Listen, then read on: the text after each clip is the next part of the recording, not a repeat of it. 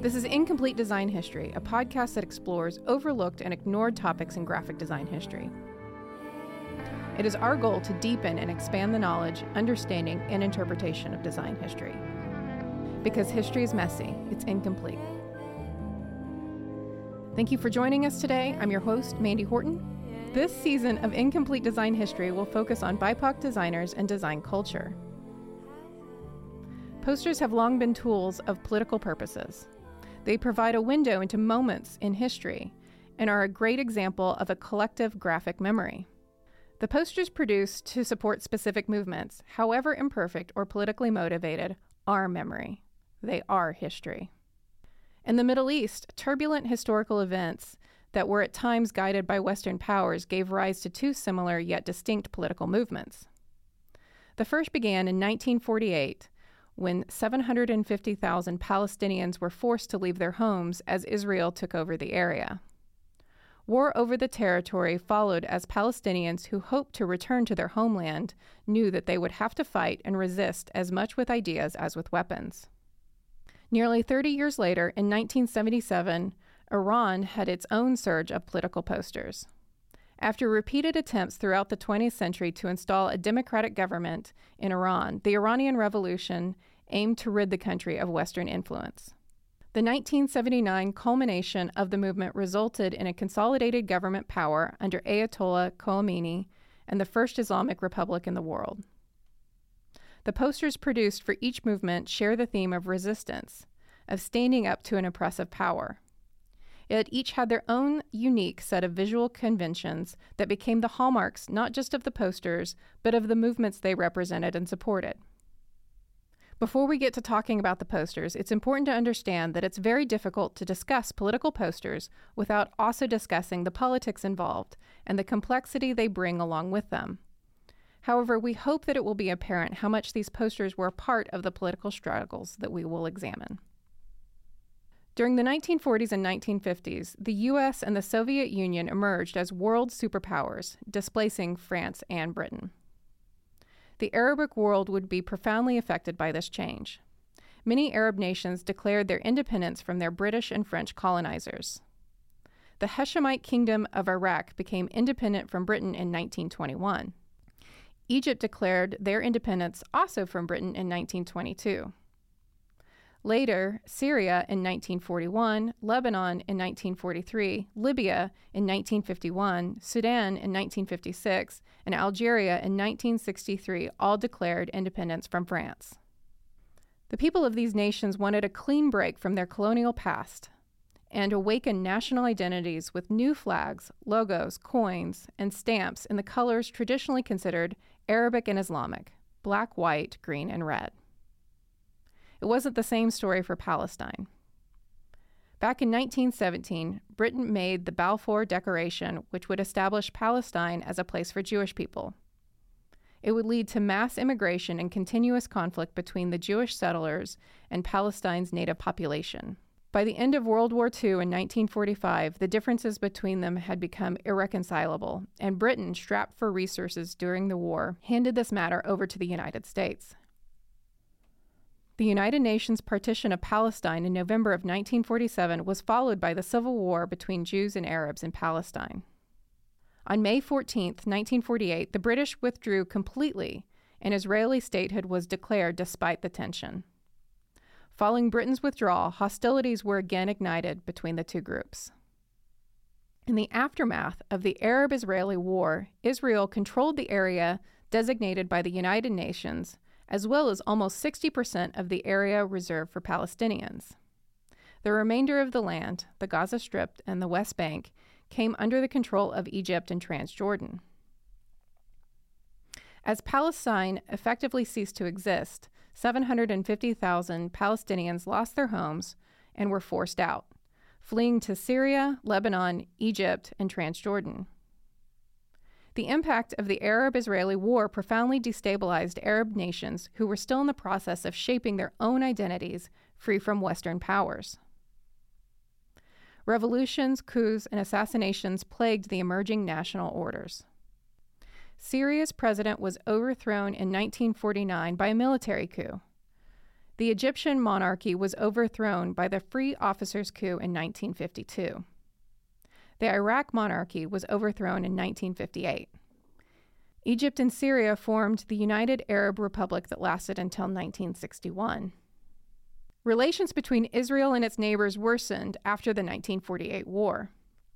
Israel attacked Egypt in 1956, then again just over a decade later in 1967, waging war against Egypt, Syria, and Jordan. In 6 days, Israel defeated all three, destroying the entire Egyptian Air Force in the process, and seized big chunks of land. The aptly named 6 Days War changed the balance of power in the Middle East. The result was the loss of Arab confidence that led to radicalization of Arab politics, both of which manifested in the design and artistic output of the regions. Under the regime of Gamal Abd al-Nasser in Egypt, a revolution in design took place that resulted in an elevation in design by way of propaganda and publications. Palestinians and Arabic peoples rallied together to memorialize the traumatic events that would lead to losing Palestine. After the 1948 declaration of Israeli statehood and the ensuing war, Palestinians began to realize they would have to fight to get their homes back.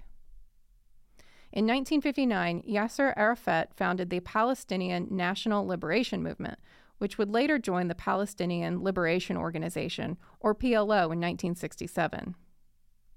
The PLO reignited Arab nationalism. Palestinians and Arabic peoples worked together, including artists and designers.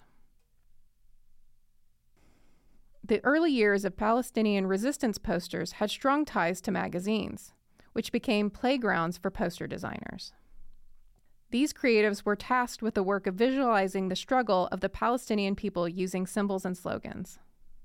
In the 1960s, these posters gave the Palestinians a powerful voice and were an integral part of Palestinian visual culture, expressing the human feelings of suffering and hope. After the 1952 officers' coup in Egypt, access to Egyptian universities became a key factor for Palestinian students who would develop Palestinian visual culture. Many leading artists in the movement were educated at the University of Cairo, including Ismail Shamot, who was the most prominent designer of Palestinian political posters. Some consider him to be the father of Palestinian political symbolism. Shamot was a multidisciplinary designer, giving him a unique status as someone who could design in many different mediums. He also showed work as an artist in 1953 at a gallery in Gaza on the occupation, displacement, and exile of Palestinians. Shamot first studied at the University of Cairo from 1950 to 1954. The influence of his Egyptian instructors shows in his early works. He then studied at a private graphic design workshop in Beirut in 1958. This helped him understand the elements of poster creation and production. He learned photography and printing techniques, which would also have a strong impact on his technical solutions in his design work. The PLO commissioned Shamot many times to design posters and logos. He was one of the first designers to work for the PLO and design their logo. The Shield logo featured a map and flag of Palestine with a flame above. Perhaps too complex for modern tastes, it is nevertheless considered successful and would go on to inspire later PLO logos. The logo became a key feature of Shamot's posters, and the idea was copied in the posters of many other designers at the time. And there were a lot of them. Many would donate their artwork to be used on the posters or covers of Palestinian magazines and saw a chance to express their own struggles. The posters were militant, intellectual, realistic, and linked with the events that were shaping the Arab world. The common visual vocabulary for resistance posters included colors of the Palestinian flag, red, white, green, and black, and different combinations of visuals and scripts, sometimes in 2 languages. Common symbols included the peace dove, an olive branch, the map and the flag of Palestine, a hammer and sickle, a torch, a 5-sided star, as well as the Zionist 6-pointed star, barbed wire, prison bars, locks and shackles, and snakes. The hero figure of these posters went from Palestinian fighter to a laborer, teacher, or farmer following the PLO's expulsion from Lebanon in 1982. The posters wouldn't always be hung in the streets of Israel, so they circulated widely in the diaspora instead. They had to appeal to people who were displaced far away, and they had to have very unambiguous meaning. Although resistance posters were intended as propaganda, they would become so much more than that for Palestinians. They fueled the resistance in their ideology. They would not only communicate events, but also transmit ideas.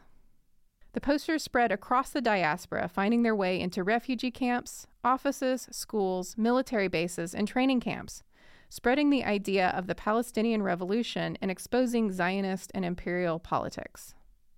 The defiant and confrontational nature of these posters made it a useful weapon in difficult situations.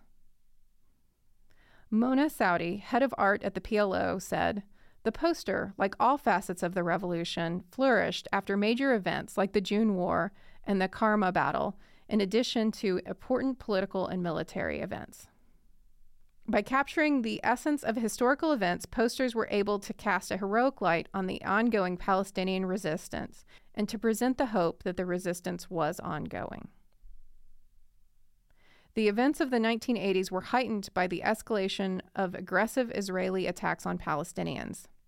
Israel wanted to eliminate the PLO since it gained a social and political role that was recognized internationally. The 1982 Israeli invasion of Lebanon and the subsequent siege and bombardment of Beirut resulted in breaking the revolutionary forces and destroying their journalistic center. Israel wanted to destroy the PLO and to remove all Palestinian and Syrian armed forces from the country. Tens of thousands of innocent civilians, Palestinian and Lebanese, were killed, hurt, or taken hostage. The escalation of tensions in the Middle East led to many planned assassinations by Mossad, which would go on to kill hundreds of Palestinian leaders, academics, artists, designers, journalists, and intellectuals. The ongoing Israeli efforts to confiscate Arab land by force, destroying homes and forcing them out of their homes, rallied international support for Palestine and led to the Palestinian Declaration of Independence in November of 1988. But Palestine wasn't the only place in the Middle East experiencing this kind of upheaval. Iran was also working through its own political conflicts in an effort to assert its own national identity. Throughout its history, Iran has been something of a crossroads of civilizations and cultures. Geographically, it is a bridge from the Mediterranean and the Middle East to China, India, and the rest of Asia. The Persians, ancient inhabitants of Iran, learned writing from the Sumerians and began a long tradition of calligraphy. They would develop the art of painted miniatures that are now the most widely known and appreciated art form from the area. With a long history of learning from other cultures, it's no surprise that Western ideas made their way into Iran's traditions of art and design. The earliest example of the West's influence in the art of the Middle East was the founding of the School of Fine Arts in Cairo, Egypt, in 1908 by Prince Yusuf Kemal. Then, in the decades preceding the Second World War, Iranian art was dominated by two traditions: the Western academic style and Persian miniature paintings. A more modern education was offered by the University of Tehran, founded in 1934. This allowed students to study other artistic movements from the West, such as Impressionism. The influence of the West was encouraged under Mohammad Reza Pahlavi's regime, who was then the Shah of Iran. Both the USA and the UK helped to install the Shah in 1953. Early that year, Eisenhower and Churchill overthrew the democratically elected Prime Minister, Mohammad Mossadegh. He was elected among political and social chaos, trying and ultimately failing to achieve stability in Iran. Mossadegh's choice to audit the Anglo-Iranian Oil Company, now a part of what we know as BP, likely did not help with the decision to carry out the 1953 coup. Since the USA helped the Shah seize power, he relied on them throughout his reign to retain it. In the years prior to the revolution, Shah Mohammad Reza Pahlavi was considered one of the world's most powerful and rich rulers. He ruled with absolute authority. The goals of his rule were to turn Iran into a progressive industrial military power friendly to Western nations. He planned to use Iran's oil wealth to do so. He had the support of Western powers, mostly the U.S., and forcefully repressed Iranians to accomplish his goals. Despite the U.S.'s involvement and support, they ultimately abandoned the Shah once it became clear the revolution was against him and he couldn't control the people of Iran any longer. The initial protests against the Shah began in the religious city of Qom and spread throughout Iran. The Shah attempted to stifle the public dissent, which only resulted in several civilian deaths. Following the Shiite custom of commemorating the deceased for 40 days after death, activists then organized mourning ceremonies throughout the country. This was not only to honor the slain protesters, but also to initiate further protests, which was exactly what happened. The protests grew and kick-started a cycle of violence that threw Iran into chaos over the next few years. The public sentiment that had been growing against the regime was set to a new high when in August of 1978, the Cinema Rex in Tehran was set on fire, killing the 400-plus people trapped inside. The Shah's regime blamed the revolutionists, while the revolutionists blamed the government. All that is known for sure is that 4 men were seen dousing the building with gasoline before lighting it ablaze. This event renewed public sentiment against the regime and added fuel to the fire of the revolution. Later, the Iranian Republic placed the blame on Captain Munir Tahiri and 5 other men who were put to death in public. Their trial was more or less to give affected families closure, but it is highly doubtful that these men were actually guilty. A few weeks after the Cinema Rex fire, government tanks and helicopters opened fire on 1,000 protesters in Tehran, killing dozens of people. This event would come to be known as Black Friday and began to appear very shortly after in revolutionary posters. The posters made about this event would depict the violence of that day, showing the victims as martyrs that suffered for the Islamic State. This event was pivotal in the revolution as it further turned the masses against the Shah's rule. On January 16, 1979, Shah Mohammad Reza Pahlavi fled Iran. On February 1st, Ayatollah Khomeini, who had been a leader of the revolutionary movement, returned from his exile to the cheers of Iranians and emerged as the new leader of a new Republic of Iran. He and his supporters quickly consolidated power in this crucial moment, declaring the monarchy to be dissolved and forming the Islamic Republic of Iran. These changes were solidified in the public order by celebrating them with posters and other graphic designs. They could make them more quickly and with a wider distribution now that the presses were no longer controlled by the Shah. The revolution culminated in an Islamic state, the self-proclaimed and authentic embodiment of pure Islam. To take a look at the posters of the Iranian Revolution, we need to rewind a little bit. In the 1950s and 1960s, an artistic group formed calling themselves the Sakahana Group, named after popular Tehran street shrines commemorating the martyrs of the Battle of Karbala. This group drew heavily on traditional aspects of Iranian culture, such as popular art and calligraphy, while creating images that were modernist in design and color sense. This mix of Western modernity and Iranian tradition would characterize much of the contemporary Iranian art and design, as well as the poster design of the revolution. 2 years after the founding of Tehran's Museum of Contemporary Art in 1977, the revolution appeared to threaten modern art and design. The University of Tehran, founded in 1934, kept its footing as an outpost of modernity and Western influence even after the revolution. Despite perhaps conflicting ideology of the revolution and the goals of design and art at the University of Tehran, the revolution had not just religious goals, but to also let Iran emerge with its own identity away from the influence of imperial powers. The posters that commemorated the one-year anniversary of the revolution are a good example of these two seemingly contradictory forces at work. The poster shows a large, simple, and graphic white fist outlined with people inside. The script reads, "All Muslims and oppressed people of the world and all Iranian brothers and sisters on the first anniversary of the Islamic Republic of Iran." A verse from the Quran along the top of the poster alludes to the victory of truth over falsehood. The posters appearing from October 1977 to January 1979 were pasted onto walls, along with revolutionary graffitied slogans praising the ideologies of the revolution. Posters created after 1979 reimagined the revolution as completely and solely Islamic. However, the revolution was made up of both secular and religious groups. Shiite Muslim ritual and symbolism were key to sustaining the revolutionary energy and the fervor of the people of Iran. So artists and designers emphasized the Shiite aspects of all protests and events to legitimize the new government's claim to spiritual authority. The revolution and its poster art produced multiple layers of meanings and iconographies, bridging the literary and the visual. The multiple meanings defy the reductive explanation of the revolutionary as purely Islamic, although its imagery was key to sustaining it. From their book, Debating Muslims, authors Michael J. Fisher and Mehdi Abidi note that the revolutionary posters of the Iranian Revolution vividly articulate the cultural references of modern Iran, bringing together graphic traditions of the Persian miniature, of murals used as props by epic storytellers, and of the calligraphy and arabesque designs.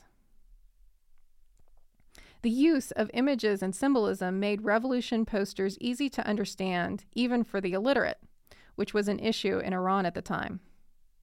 At the time of the revolution, a large percentage of the population was illiterate, but they understood a wide range of images going back hundreds of years. The propaganda relied on minimal words and maximum impact of graphics. The revolution revitalized and used these images for political ends.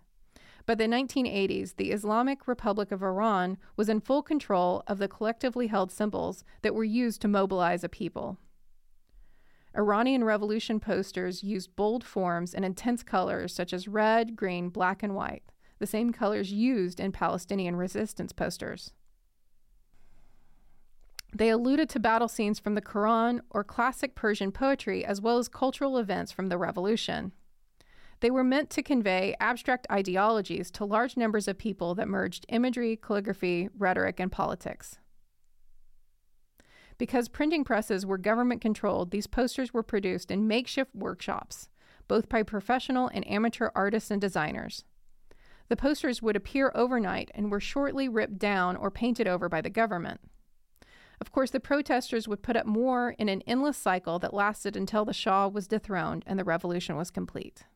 The People's Mojahedin was the first Iranian organization to develop a modern revolutionary interpretation of Islam through their posters. The group was founded in 1965 to oppose the Shah's regime. The group's founders were all students of the University of Tehran and associated with the leftist freedom movement of Iran. In an uncredited poster from the group, known as the poster with a chained hand, a disembodied fist breaks out of its chains above the group's logo, which is a hand gripping a scythe and a rifle below a 5-pointed star in a circle.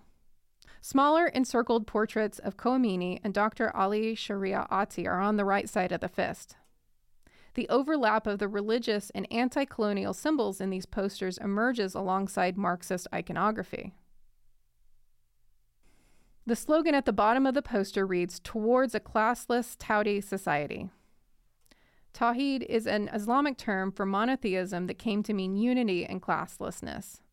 The poster shows a visual connection between Islam and Marxism. Another subject for posters was martyrdom, past or present. Posters for Zenib portray the Battle of Karbala, which was also a popular topic. The battle took place in 608 AD when Hussein, grandson of the Islamic prophet Muhammad, went against Umayyad Caliph Yazid. Zenib, Hussein's sister, was also known for her leadership after the Battle of Karbala. The poster shows an outlined silhouette of a woman with her hand outstretched, smashing against a crowned figure with many smaller figures of Iranian women on top of her. It is a message for women of Iran to persevere and stay strong.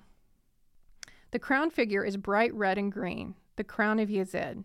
She is destroying the palace and the crown at once, with the words below her reading, Zenib, of spokesperson of Ali.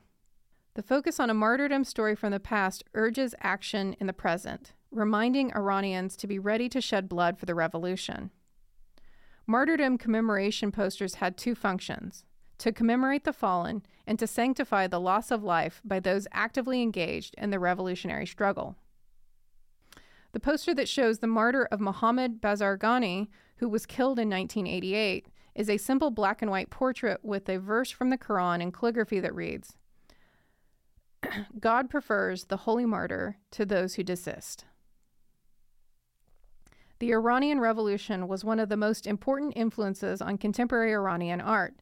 It was a turning point for artists and designers that questioned all preceding values. 3 generations of Iranian artists, designers, and creatives were affected by the revolution.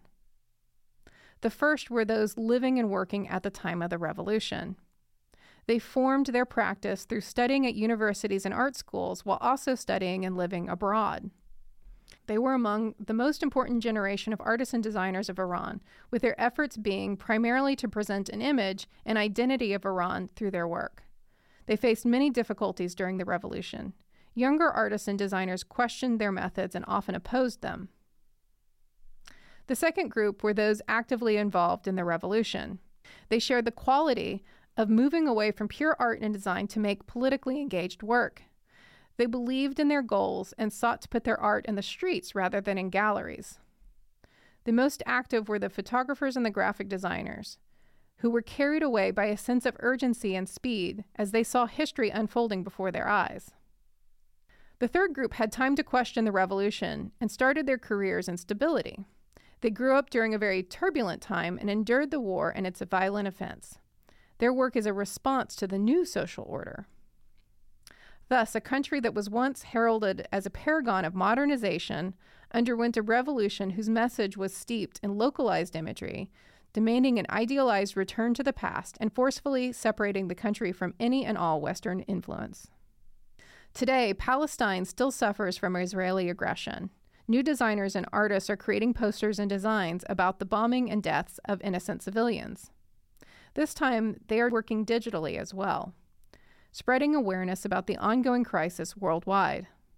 The Palestine Poster Project is a digital archive of Palestinian political posters and had 572 posters created in 2020 and 351 in 2021, showing that the struggle of the people of Palestine is far from over. Despite the new Republic of Iran banning and being strict with the arts, artists who went into exile post-revolution slowly came back during the 1990s.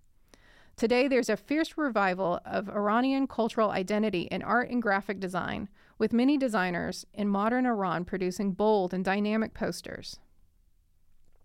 Political posters in the Middle East helped to change the course of history.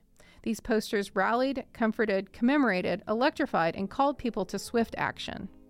They cried out against injustice, demanded a better world order, recorded and memorialized history, and ultimately helped to affirm the national and cultural identity of the people. This episode was produced with the aid of a grant from the University of Central Oklahoma. Research and writing credits for this episode are from research assistant Dean Kelly, with additional research assistance provided by Ebony Sales. Story editing provided by Spencer Gee. Sound design and engineering by the University of Central Oklahoma's Center for E-Learning and Connected Environments. Music by Christina Giannacona and Patrick Conlon of Onyx Lane. If you would like to contact me about this episode or about the podcast, please email me at hello@idh.fm. That is hello@idh.fm. The website can be found at idh.fm. You can also connect with us on Instagram at Incomplete Design History.